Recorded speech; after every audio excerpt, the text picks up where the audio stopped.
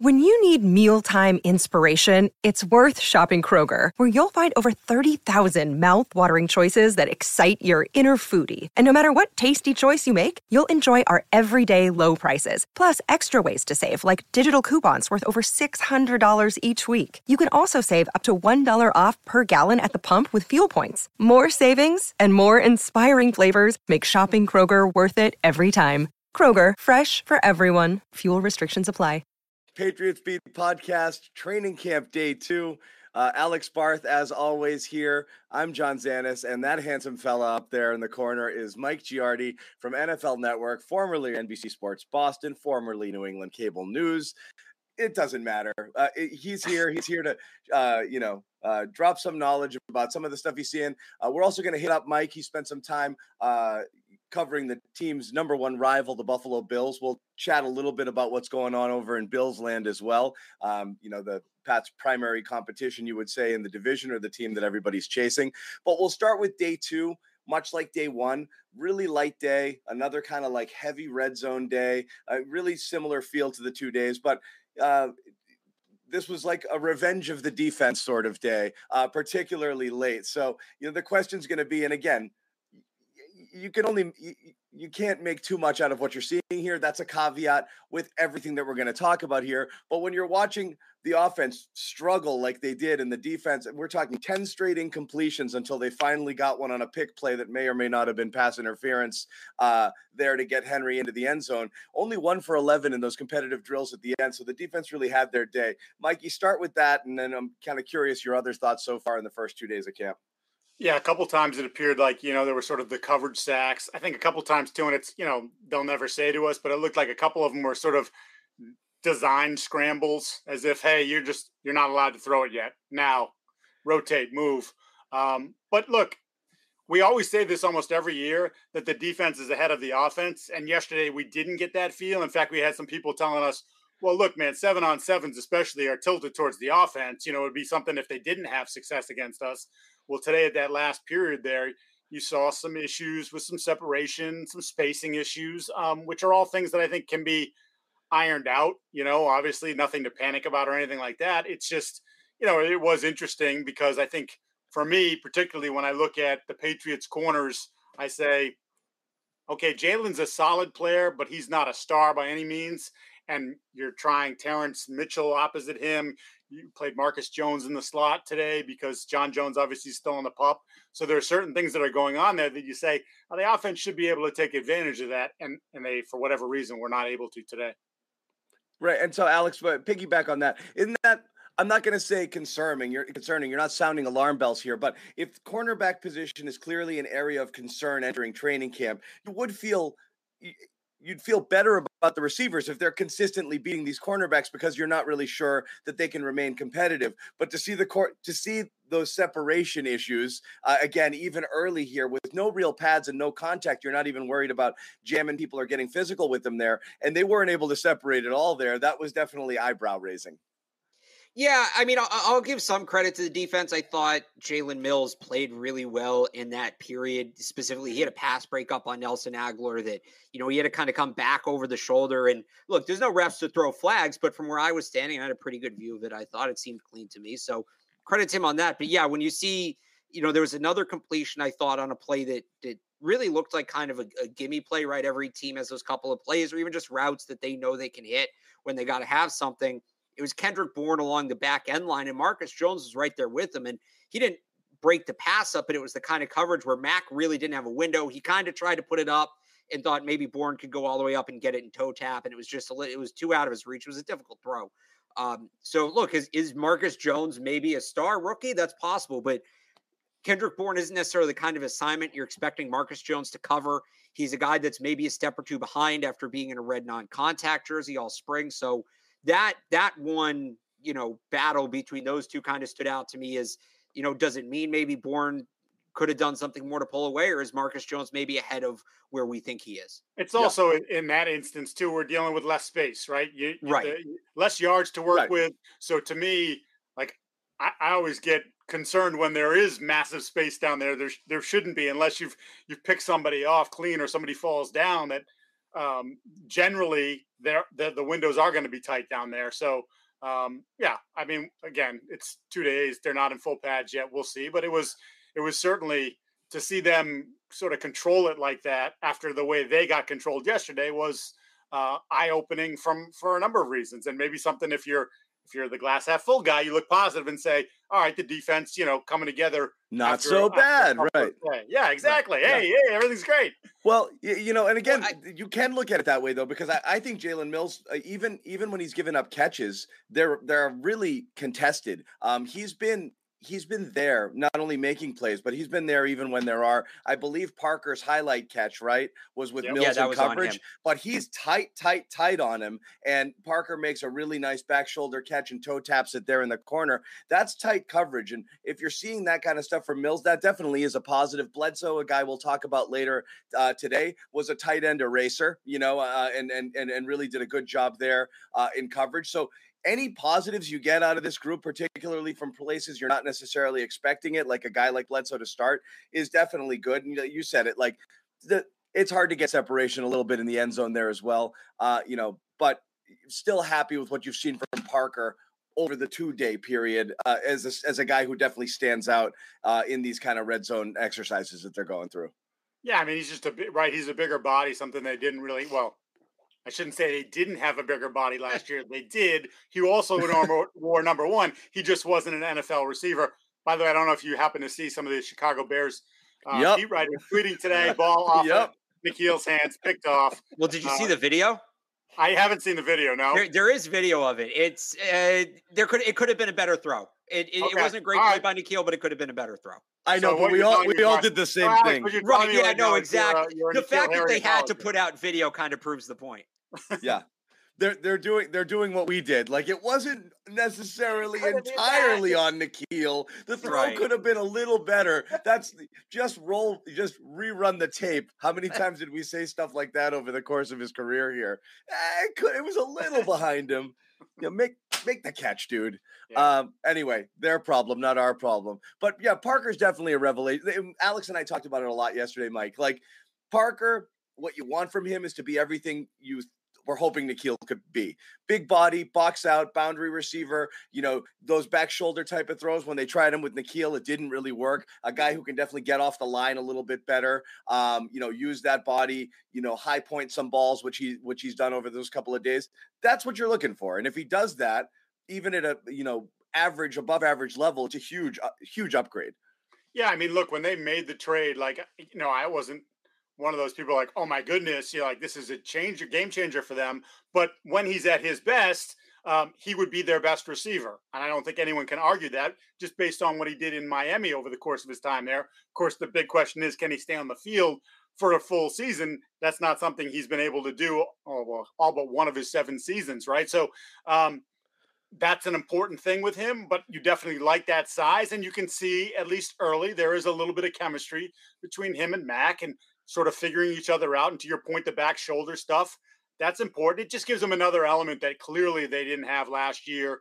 Look, if you're going to have him as the primary boundary guy, that's going to reduce, I would believe, Aguilar's snaps, and you didn't get a ton out of him last year either. So, I mean, there are a lot of positives to be gained there if he can be anything close to the player that he is when he's on the field for Miami. Yeah, and I think he's somebody that, in terms of the fit, right? He's obviously a really good receiver, but what he can do for Mac Jones, and we're starting to see it when you have a quarterback as accurate as Jones is, you give him a receiver with the kind of catch radius that Devontae Parker has. And, we talked about separation before, right? I think everybody thinks they hear the word separation, they think of a wide receiver running 10 yards past the corner. There's other forms of separation. If your wide receiver is 6'4" and can go all the way out of his wingspan to get the ball, and the corner's 5'10", there's some natural separation there. You just have to be able to place the ball to take advantage of it. And that's what happened on that catch today. It was a back shoulder. It was low. It was about knee high. And like you said, Jalen Mills was right on him, and Mac knew where to put the ball. It highlights the chemistry, and Parker was able to go down and get it. I mean, he had to reach a long way, but this is why they gave up a 3rd-round pick to get him. He's a guy that can give you those sort of opportunities offensively. That's what they were hoping N'Keal would be. That's an element they really haven't had in their offense since Rob Gronkowski left. I mean, that's something Rob Gronkowski is really good at. So I'm not saying Devontae Parker is going to be Rob Gronkowski, of course, but I think they have been searching for that. Mac is the kind of quarterback who can benefit tremendously from having that sort of skill set in the offense. And early on, that's been what stood out the most to me about Parker is that's what he does. He goes away from his body, out muscles the defensive back, and goes and gets the football.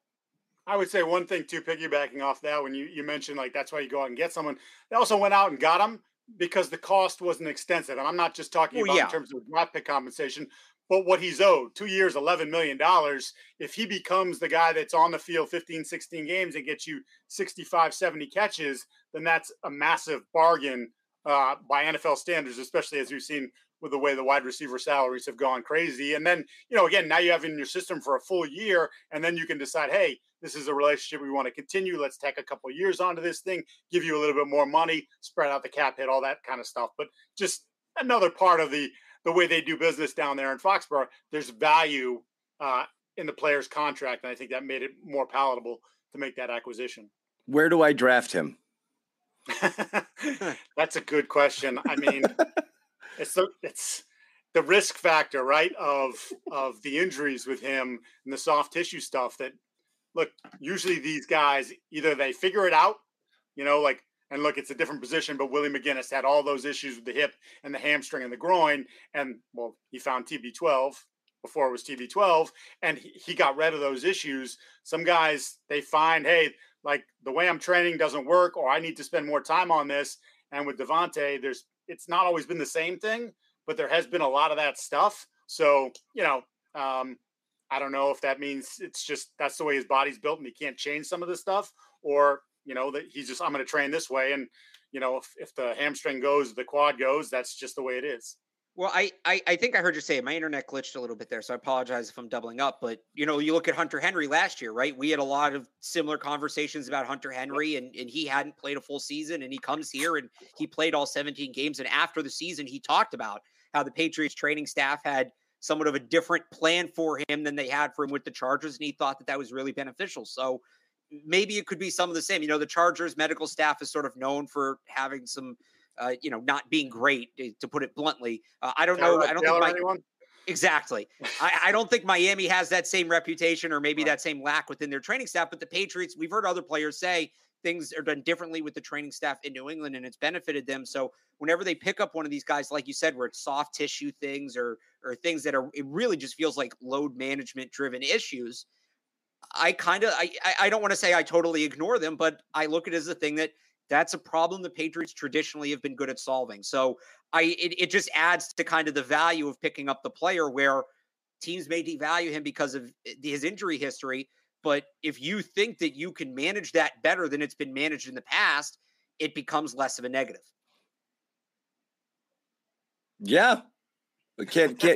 No, I mean, it's just like an overly positive take, and Zanis is floored. He doesn't know what to do with it. It's an overly. Do you being positive, Alex, on the Patriots front? No, and again, it is what it is. You'll see what it is. You always feel like it's a ticking time bomb with guys who do suffer these soft tissue ones because everything's going perfectly, and boom, there it is, and then it lingers and it lingers and it lingers and it can submarine a whole season. But it's training camp. It's all sunshine and puppy dogs right now. Parker looks good. That's really all that matters. We'll worry about, health, staying on the field, longevity, and all of that.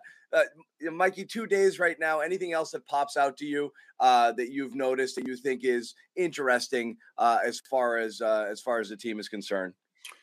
I will say that, and look, we saw it in OTAs when Isaiah Wynn showed up, that he was the right tackle and Trent Brown was the left. But part of me wondered if that was just, a little bit of tweaking Isaiah for not being there. And also just, again, sort of, hey, let's roll Trent out there. Let's see how his feet are moving at this point.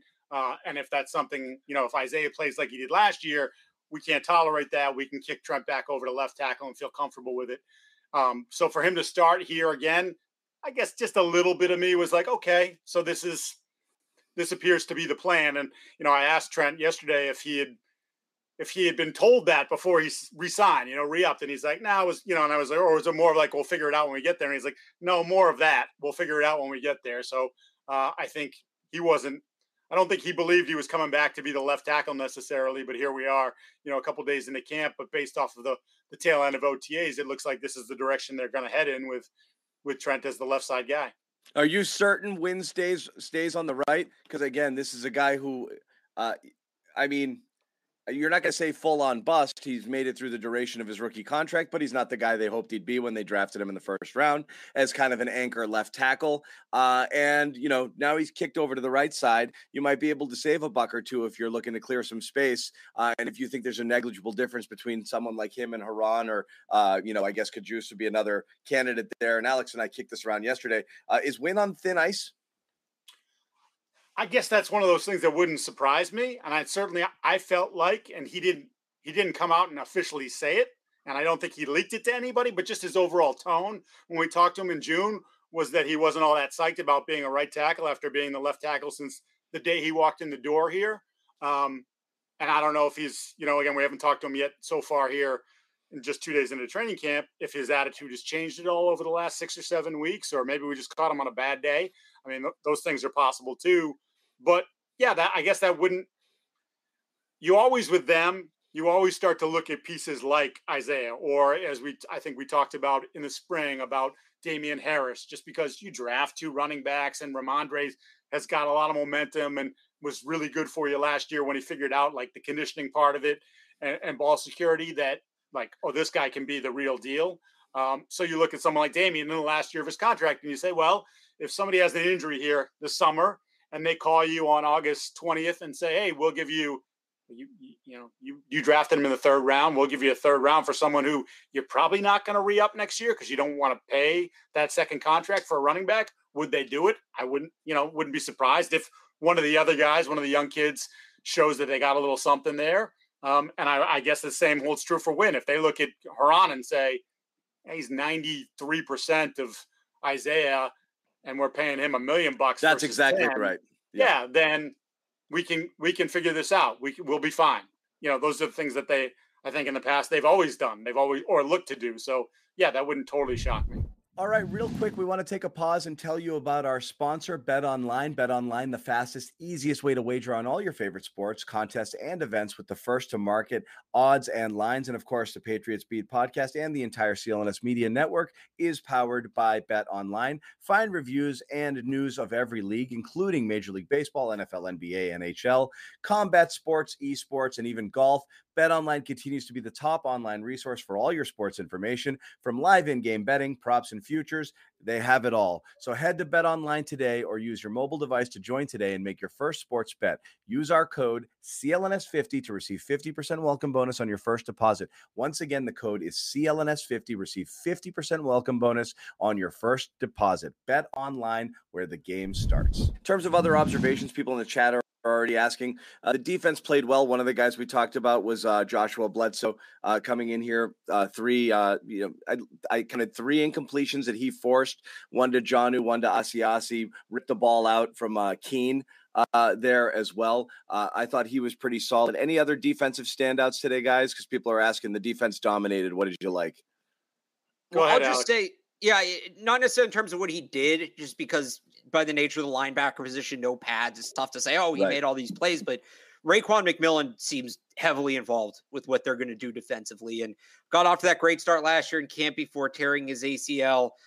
He seems to be kind of right back in the picture, picking up where he left off. Bill raved about him yesterday, called him a signal caller, which is big. If he's a green dot candidate, that could mean he's going to be on the field quite a bit. Called him a multi-positional player. Maybe they plan on playing him on the edge a little bit. So not a standout in the sense that he made a bunch of plays, but a guy that just when you put all the puzzle pieces together for what we've seen so far, seems like he's trending in the right direction. Yeah, not easy for the guys in the front 7 when there's no pads on to make that kind of sort of impact splash play type things. Every once in a while you'll see them get a hand on a ball or something like that and you say, okay, that's nice. But by and large, you're right.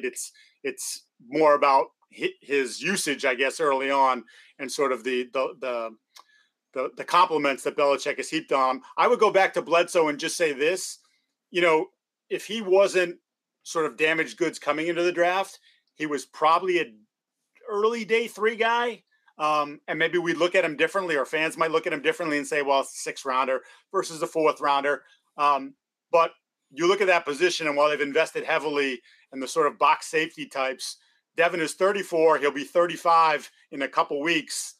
If somehow, some way, they found a diamond in the rough in Bledsoe and he comes back to be the player that maybe some people thought he was before all the injury stuff, then that would be a massive piece for them going forward because, I mean, clearly that's a position that you have to circle for the long term and say, like, what's the answer there? I think, again, it's early, but sometimes I still watch Kyle in space and coverage, and to me, continues to reek of he's a box safety and he can be a damn good one. I thought last year he started to play better in coverage when they played more zone, but I still think in their heart of hearts, and they might have to be different this year because of personnel, but I think in their heart of hearts, they'd still rather be a man football team or be able to trust that their guys can do that. So I don't know if that's something they want to commit to long term. I think Adrian has also proven that, yes, he can play a little bit out there in space, but I think, again, more of a box safety. And, for all the excitement, for some of the excitement about Jabril Peppers, he's never really proven to be anything more than just a guy in this league and someone who's, obviously a valuable piece on special teams, but I don't know that I look at Jabril Peppers and say, oh, that's the guy that will replace McCourty down the line. I mean, anything could happen. Obviously this year we'll get a close look at him, but, by and large, I think if Bledsoe can develop, then that would be a great thing for the team to not have to really look at that position and say, we got to draft somebody pretty high to fill Devin's role. Wanted to move on to Mac because, somewhat lost in these first couple of days because we were so much focused on, the receivers and how they're doing is just how's Mac doing? And again, there's so much obsession. It's so funny because last year one, when it was a battle, you're tracking every single completion, incompletion, how's he look and obsessing over it. But it feels like everyone's like, no, he's fine. He's going to be perfectly fine with no concern at all. Now, again, get the caveat. There's no pads, blah, blah, blah, blah, blah. I don't see him missing too many open guys. I don't see him missing throws. Everything that happened, I felt late when the offense couldn't get anything going. There really wasn't anybody to throw to. I think he held the ball as long as he could and, threw it high in the back of the end zone where it can't be picked off or whatever. But those are the plays you want to see them make. And in fact, you don't mind them taking some risks in training camp because you want to see what you can and can't get away from. Your boy Jimmy G used to do that a ton, and he'd get 3 and 4 picks. And it's like, I'm just messing around. I want to see what I can do. It's training right. camp. I'm trying to fit some in there, and that was the vibe. It's like, I wouldn't make that throw in a game. So Mike, I'll ask you on a man crush level from 0 to Jimmy G, where are you on Mac Jones right now? Yeah, I'm probably 8.25. Yeah. I really like, look, I thought last year, and I was consistent with this, I thought he was pretty good last year. Yeah, there were some obvious highs and there were a few lows. And he faded a little bit. Yeah, but I thought there was good consistency there. I thought, the back half of the year, they really struggled and he struggled against pressure. But some of that to me was just about their inability to beat pressure. And I'm talking about the guys on the outside. I'm talking about someone like Jonnu who, I think they thought they could scheme him up and get single coverage. And, obviously Belichick raves about him run after catch and make some plays like that. And he just, for a bunch of different reasons last year didn't go well for him. So I thought some of that obviously has to fall on the quarterback, but I thought if I had to place the blame game, I put more on the guys on the outside and their inability to separate. So, it was a pretty good year. And I just felt like in talking to people this offseason, the way, I've talked about, I think, it's sort of like the thing like, he owned the offseason. Well, that's something the Jets would say. That's something the Dolphins would say. But I just meant he owned the offseason from the way he just sort of took control of everything. And I think you heard some of that from Belichick on day one, raving about him. I think you're hearing that from his teammates that it's his team or it's eventually going to be his team. Well, quite frankly, it is his team. And I think he proved that this summer with sort of his commitment to it and not just going and throwing to Parker and Kendrick, but throwing to Montgomery and Wilkerson and Little John, whatever his name, Little John Humphrey. I can't even, I haven't even got his name in my brain yet. But he didn't have to go do that. He didn't have to go meet with those guys. All 3 of those guys might not make the team. Certainly probably 2 of the 3 don't make the team. So the fact that he's willing to do that just reeks of this guy who's just like, no. This is my offense. These are my guys. This is my team. And I know, there are 21 other guys out there, offense and defense. We got special, but this team is going to if they're going to elevate, it's going to be in part because of me. And I think he's ready for that. It goes back to something I said coming into camp that, people would always say, well, what are you watching for Mac? What do you want to see for Mac in year two? And I always say confidence. And not that I think he wasn't confident last year, but you remember this is his first camp as a starting quarterback in the NFL, right? It's his first offseason. This time last year, he was competing with Cam Newton. So he feels like in terms of relationship with the receivers, Mike, like you were talking about, he feels like he's been here for 3, 4, 5 years in some ways. And even on the field too, that confidence, we've seen it. And again, it's early, but he's testing some windows he may not have tested last year. He's making some throws he may not have made last year. And look, last year he's competing for a job. He's under a microscope, all of that. The results really matter. And not that the results don't matter this year, but they matter in a different way. I think this year it's less about him proving himself versus just growing with the offense, growing with these receivers, getting ready for the season. He has an opportunity to do that. So I think he's doing more of that this year. It's less competing and more growing. And I think it's going to have tremendous results for him once we actually get into competitive football. Yeah, I just add a couple things on top of that. So I think in these 2 days, I've seen him make one throw that I like. I don't know that I'd make that throw. But to your point, was that just can I squeeze this ball over the middle in between two defenders? It ended up incomplete. 20 yards past everybody when the ball got through. It was a dangerous throw, but okay, fine. You can take that sort of risk there in the situation. You're not hurting anybody. And the second thing I want to say, and I kind of push back against this narrative that, is Mac, and this was before the draft even last year, is he almost maximized as a prospect? Because physically, there's only so many things he can do. And I really kind of hate that concept. How many 22, 23, 24-year-old guys have maxed out? He can do things, and I think we've already seen to a certain degree the way he's approached his body this offseason. He's changed his body. I think he'll continue to change his body going forward. I think we'll see about the arm strength, but it feels like there is a little bit more zip on the football this year. I think he clearly recognized that after last season. Hey, a couple of these things that I could do at Alabama that, that the way the ball got in there was fine. But at this level, if I throw that ball and it has a little bit of too much of a lollipop on it, it's getting picked off or it's getting knocked away. Well, yeah. Okay, I need to get stronger. And I think he went about trying to do that this offseason. And what does that mean? Does that mean his arm is 2% stronger, 5%? I don't know. Again, it's something we'll have to see as we go along. But the notion that he can't continue to grow, he's a young dude.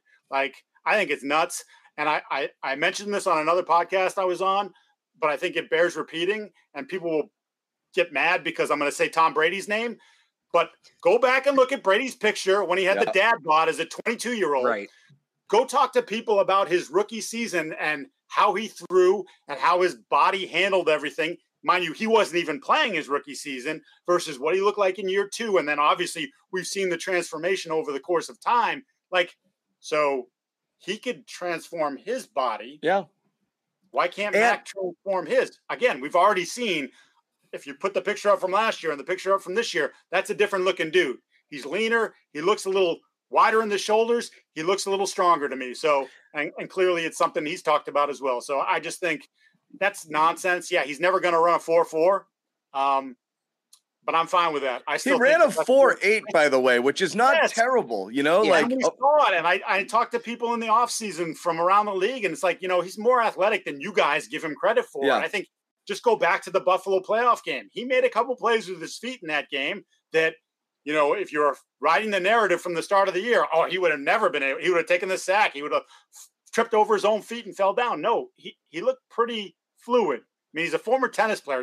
The dude's got some athleticism in him. He's an athlete. He's an athlete. Haven't given him credit for. Yeah, and again, it's not just right. He dedicated time to his body, which makes a big difference. Also, he's just going to get man strong. That's just going to happen on its own. You look at Brady, the RPMs on his ball. As his career went on, he was able to drill the ball into tight windows where before he was just kind of more of a And so, last year, Mac looked a little bit, he had a little Chad Pennington in him with just some of these balloon throws. And the amount of time it took him to get rid of the ball got worse as the season went on. You wonder how much of that is in his head thinking, I'm not going to make that throw, so I'm going to hold it. I don't have that. I can't zip that one in there. And so it's just confidence. It allows you to take more chances, try to push the ball downfield. If you're really worried that it's not going to get there, you're going to end up being more conservative. You're going to take some sacks. You're going to make some bad plays. So that's huge for him. He has to feel good about his body. And you can see it a little bit. You can see a little bit, more on the ball, I think, already this year. Yeah, and there's a little swagger there too. Which I think, again, got it. is a really good thing for a quarterback. I want my quarterback to have a little bit of that, and I think he does. And look, again, I don't want this to get aggregated and someone's going to put words in my mouth or trying to twist it. Like, no, he's not Josh Allen. There aren't too many Josh Allens, 6'5", 240, with that athleticism who can throw the ball out of the stadium. No, there aren't too many guys with Pat Mahomes' arm who can roll this way and throw the ball back that way. But to say that he can't be a top 10 quarterback because he doesn't have some of those natural things, I think is silly. Yeah.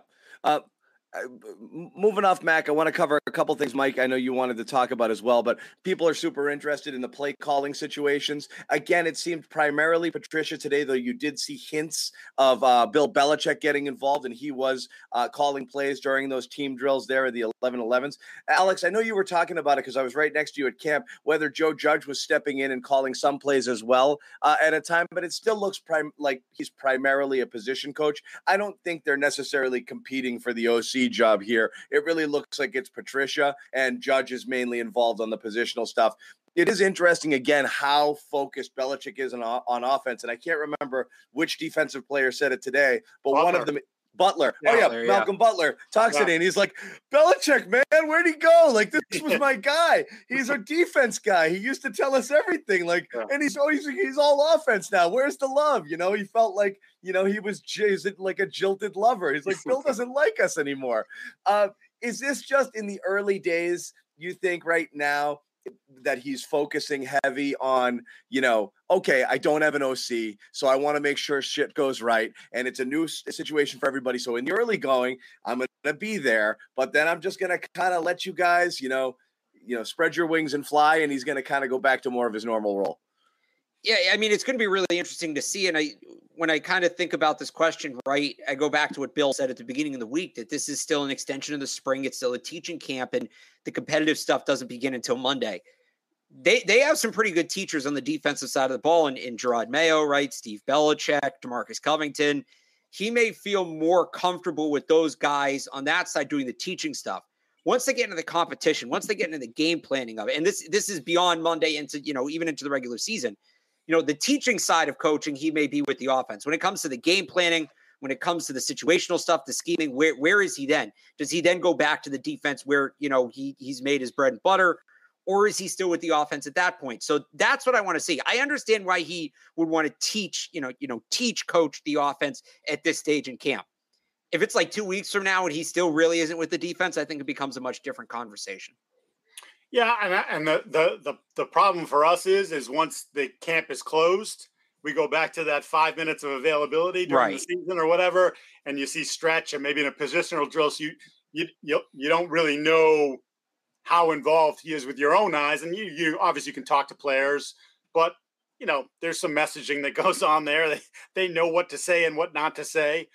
We've already run into some of that here as you go through the course of OTAs with the streamlining of the offense, but no one is really willing to sort of tell you how far that's gone. What do you mean by that?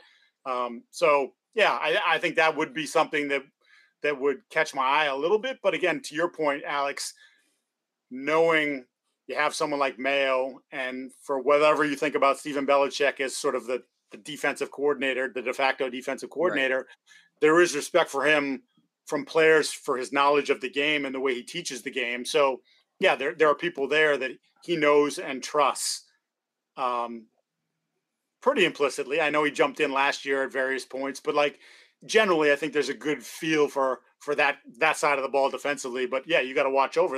I'm turning over my quarterback to Joe Judge, and I'm turning over the offense by and large to Matt Patricia.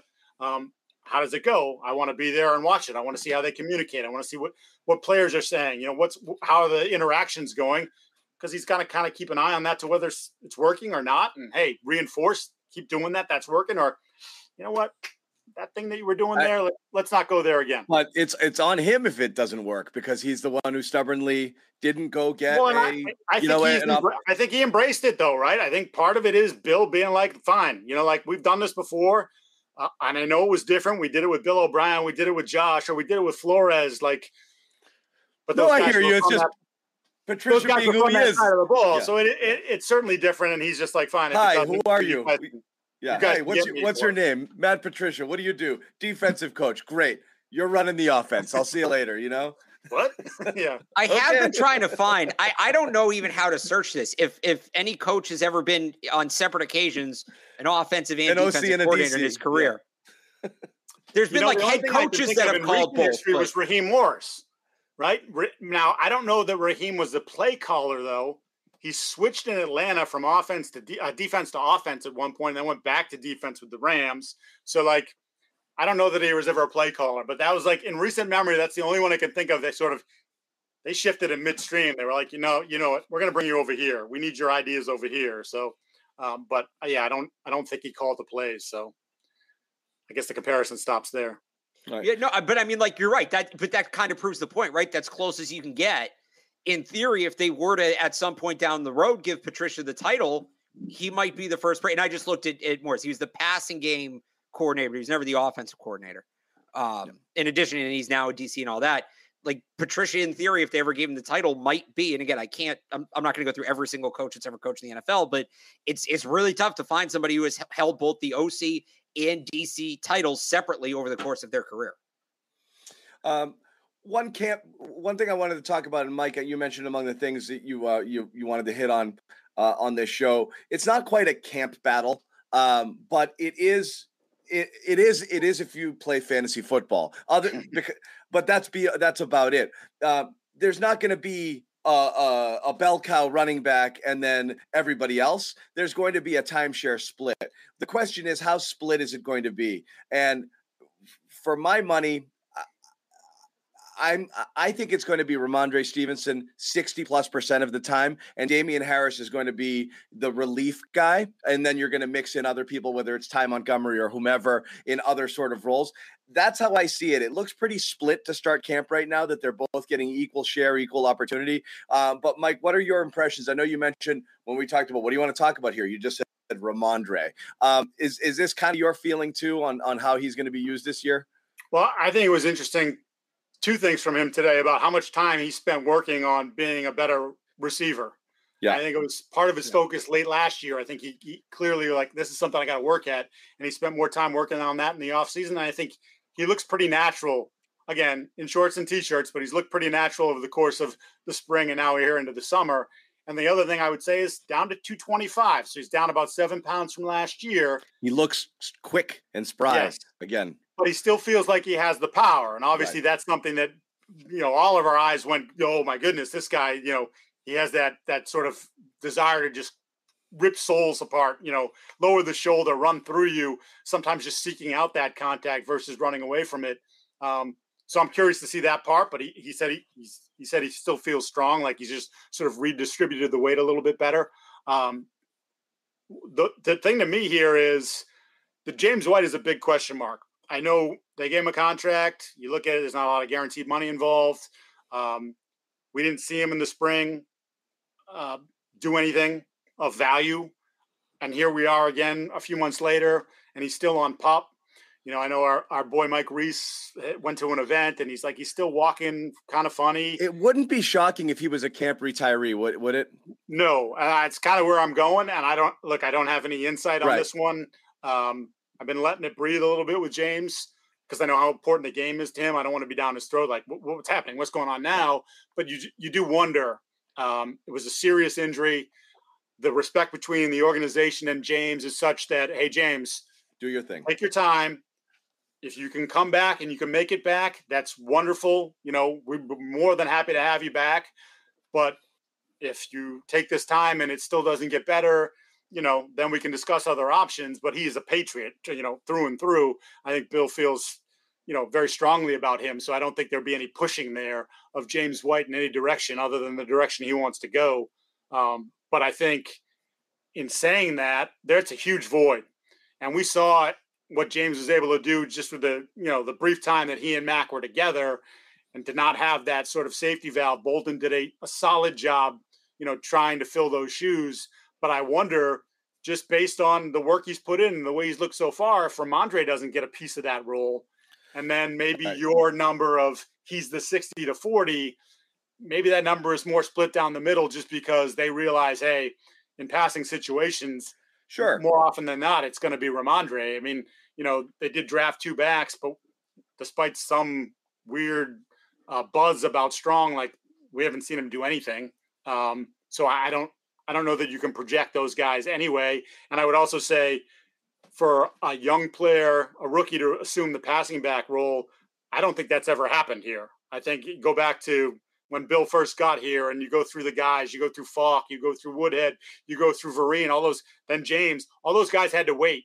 Or in Woodhead's case, he was with another organization before he came here, before they came the guy. So I don't know that Bill's ever been sort of like, I'm going to take this rookie and I'm going to put him in the third down spot on a regular basis, because I got to trust him not only to catch the football, but then when we keep him in, he's got to be able to read and pick up the blitz. Like, that's a big role. They'll tell you that, a million times down there. That's actually the more important thing first. Show me that you can pick up the blitz before we worry about whether or not you can catch. I think maybe now they've already seen some of Rhamondre and say, okay, we feel comfortable with that player in this role.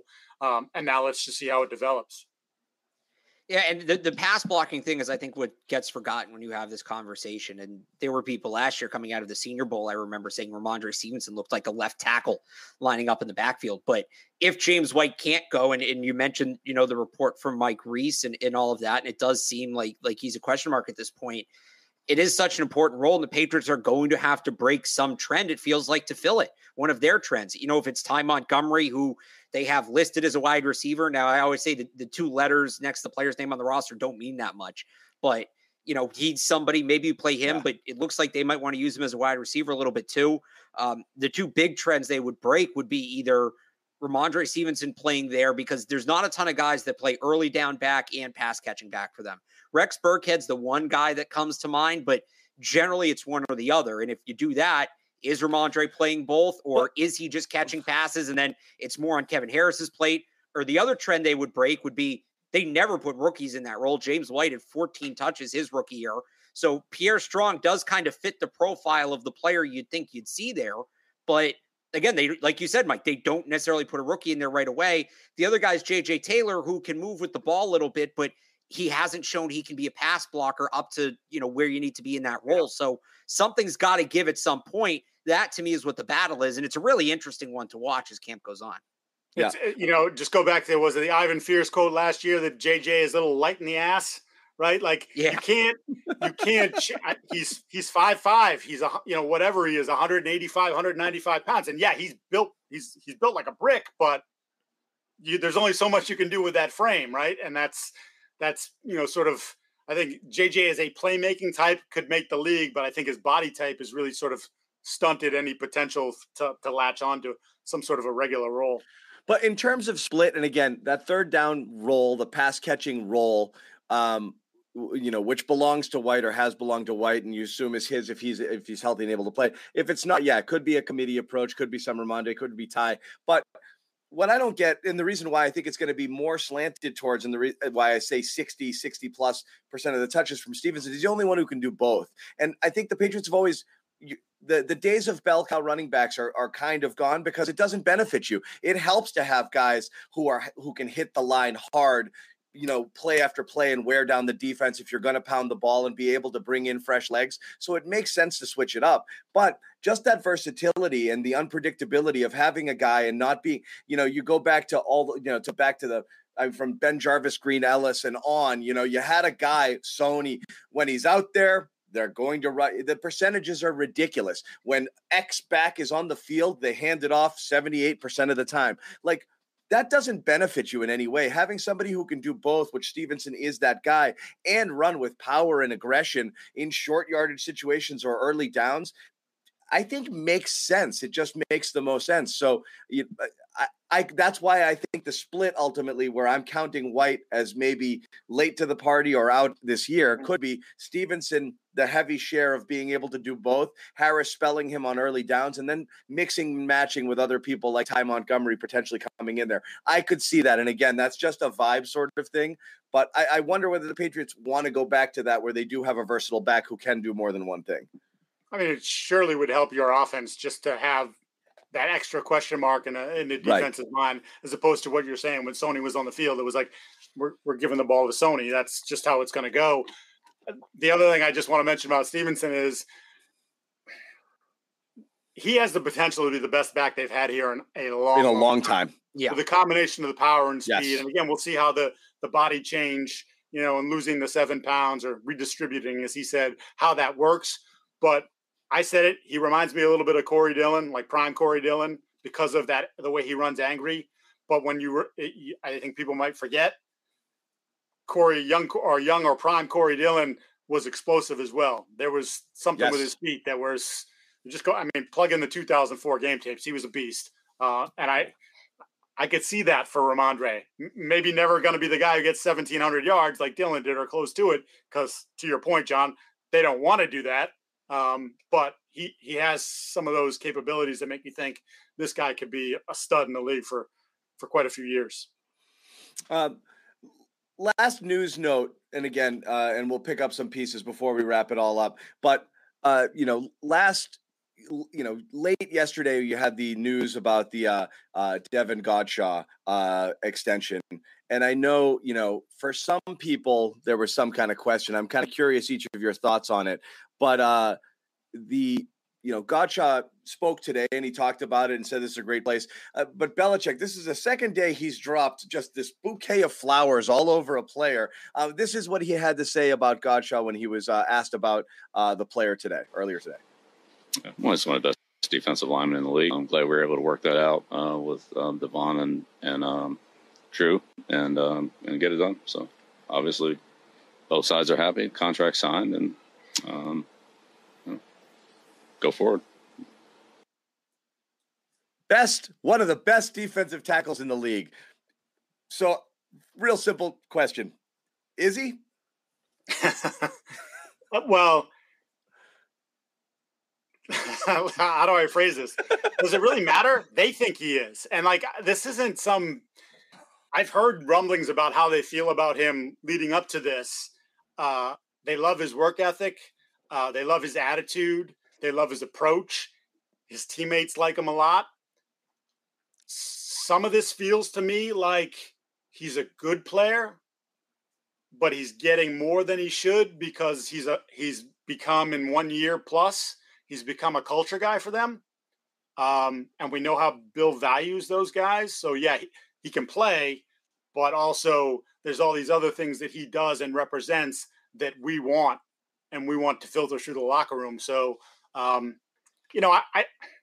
thought he was fine last year. He didn't really jump out. And part of that is the position he plays. Yeah. It's not a sexy position. Right. But I did feel like they were they weren't as bad as they were against the run 2 years ago, but they weren't very good against the run last year. And you could throw all kinds of numbers at me, but tell me when it mattered, were they able to stop teams? And I don't think they did a very good job of that. And, I tweeted this out yesterday. I talked to a source inside the organization, was like, that wasn't really on him, or wasn't on him.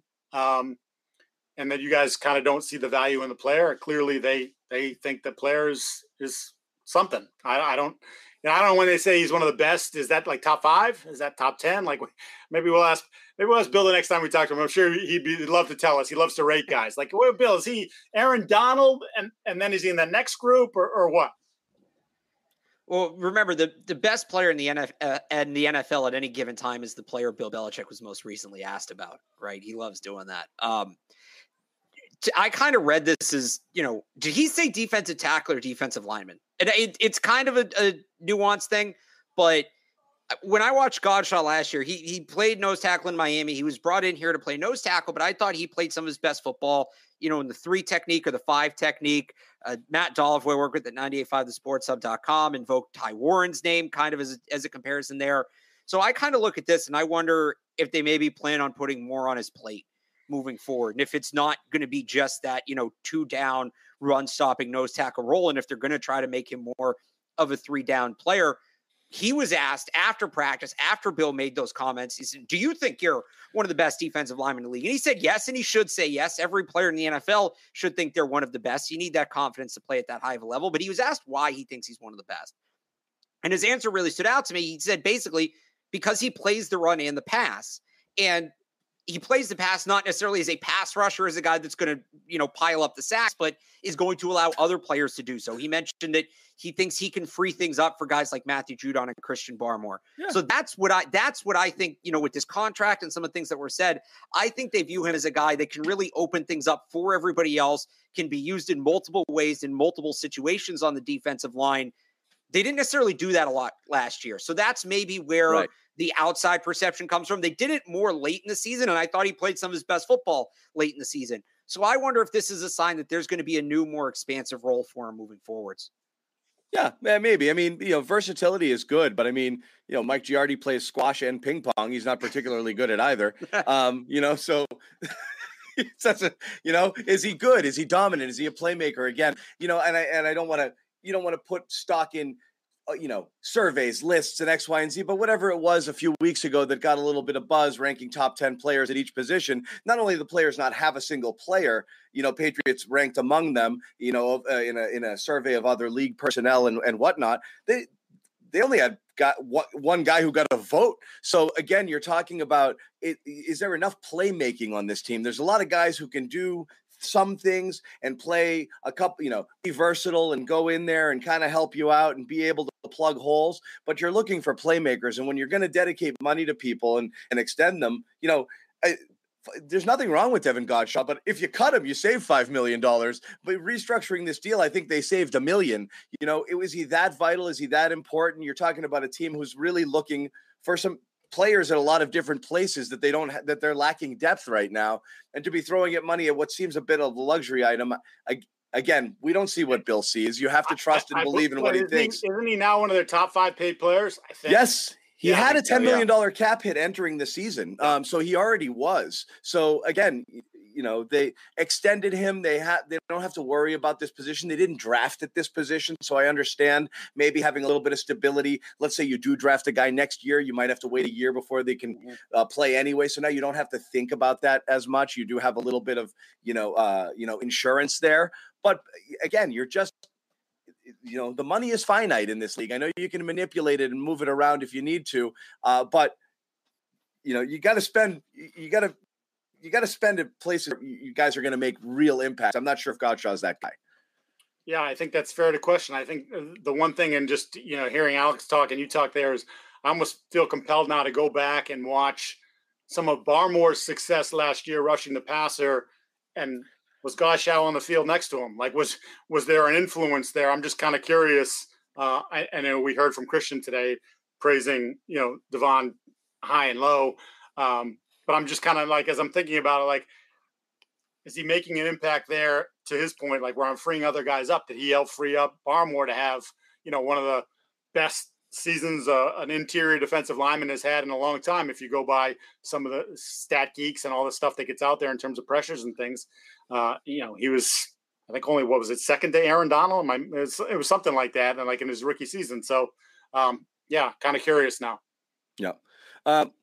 Final thoughts here before we wrap it. And again, we have 2 days of kind of pretty mellow stuff, so not a ton to see. And really, as we've discussed here, you're not really going to see real competitive stuff until Monday when they put on the pad. So a lot of teaching days ahead here. So it really is hard to kind of make any real determinations outside of who's playing where, what type of groupings you're seeing, and things like that. And we've kind of definitely seen a few things take shape. Final thoughts, guys, before we wrap. I think one thing that jumped out to me today, and there's a lot of things to watch here. You're not specifically focused on 2 guys for the entirety of practice, but at one point I looked up and the scout team had Cam McGrone and Ronnie Perkins on it. Yep. And we heard a lot about both of those guys in the offseason.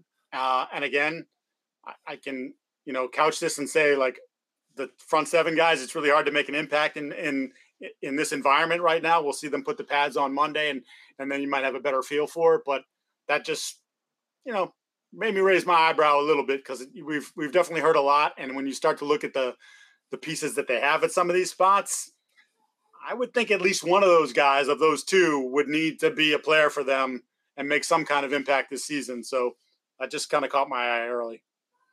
Yeah, I'll go with more of a deep cut. I've been getting a lot of questions about the sixth wide receiver, Trey Nixon, Lil Jordan Humphrey, Christian Wilkerson, and that really is the battle for that last spot. And when I look at that, I think it's not necessarily going to be who's the best player. They all give you something a little different, and what do the Patriots want with that roster spot? The biggest uphill battle for Nixon and Humphrey both, to me, was neither of those guys play special teams. Lil Jordan Humphrey's logged 52 special team snaps in 3 seasons. Trey Nixon didn't play last year. He didn't play a ton of special teams in college at UCF. So meanwhile, Christian Wilkerson, the third guy in that conversation, it looks like a great special teamer. That might be the best part of his game. So I think those other two guys are going to have to contribute in the kicking game if they want to make the team. We saw the first 11 on 11, kicking game work today on kickoff and kick coverage, and Nixon and Humphrey were both out there. So I think you see that stands out in terms of if you are following one of those guys. We got some questions about Trey Nixon and Lil Jordan Humphrey in the chat today. If you're following those guys, that's a big step. They've got to succeed in the kicking game if they want a chance to make the team. And it looks like they're at least getting out there and trying it.